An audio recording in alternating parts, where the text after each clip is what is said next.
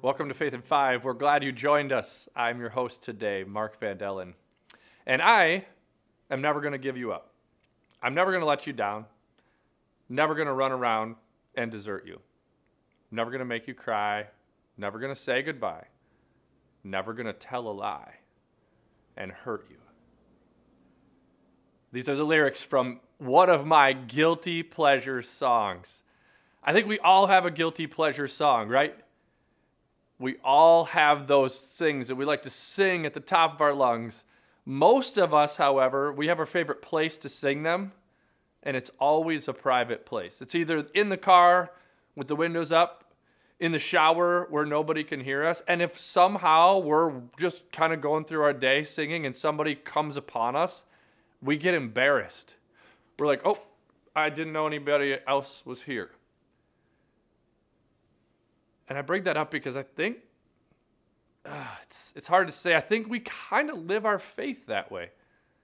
If somebody were to say, hey, do you go to church? Are you a Christian? Are you one of those Christians? It's like, nope. I was hoping nobody noticed. It was even more that way in Jesus' time because it was dangerous to be a Christian. And so people, they had their guilty pleasure. They were Christians. They followed Jesus in private.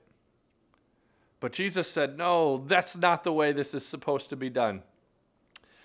Let's take a page out of David's book.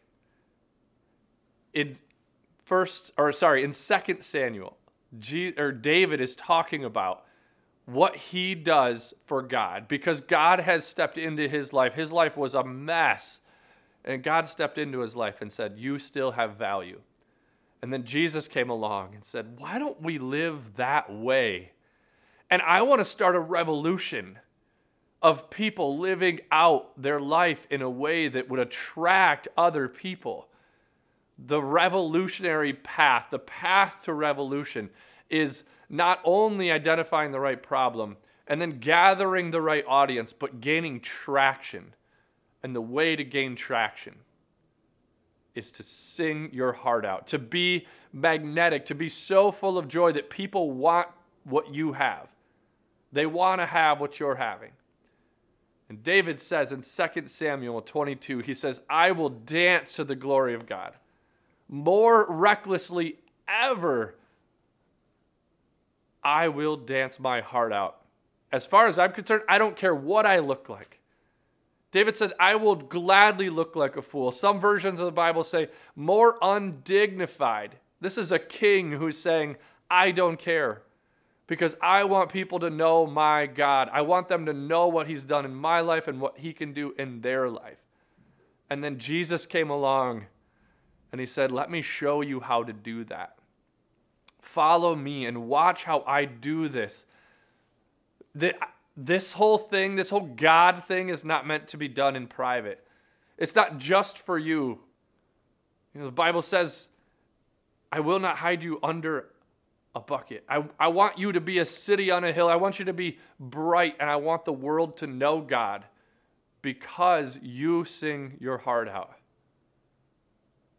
Think about your favorite guilty pleasure song and how you sing it with reckless abandon. And now think about how you might live your faith in that way so that people could see you. They could see your life so different, so changed that you are a magnet towards Jesus. Because remember, the ultimate problem that we all face is this separation, this distance from God. But Jesus said, no, let's draw people in.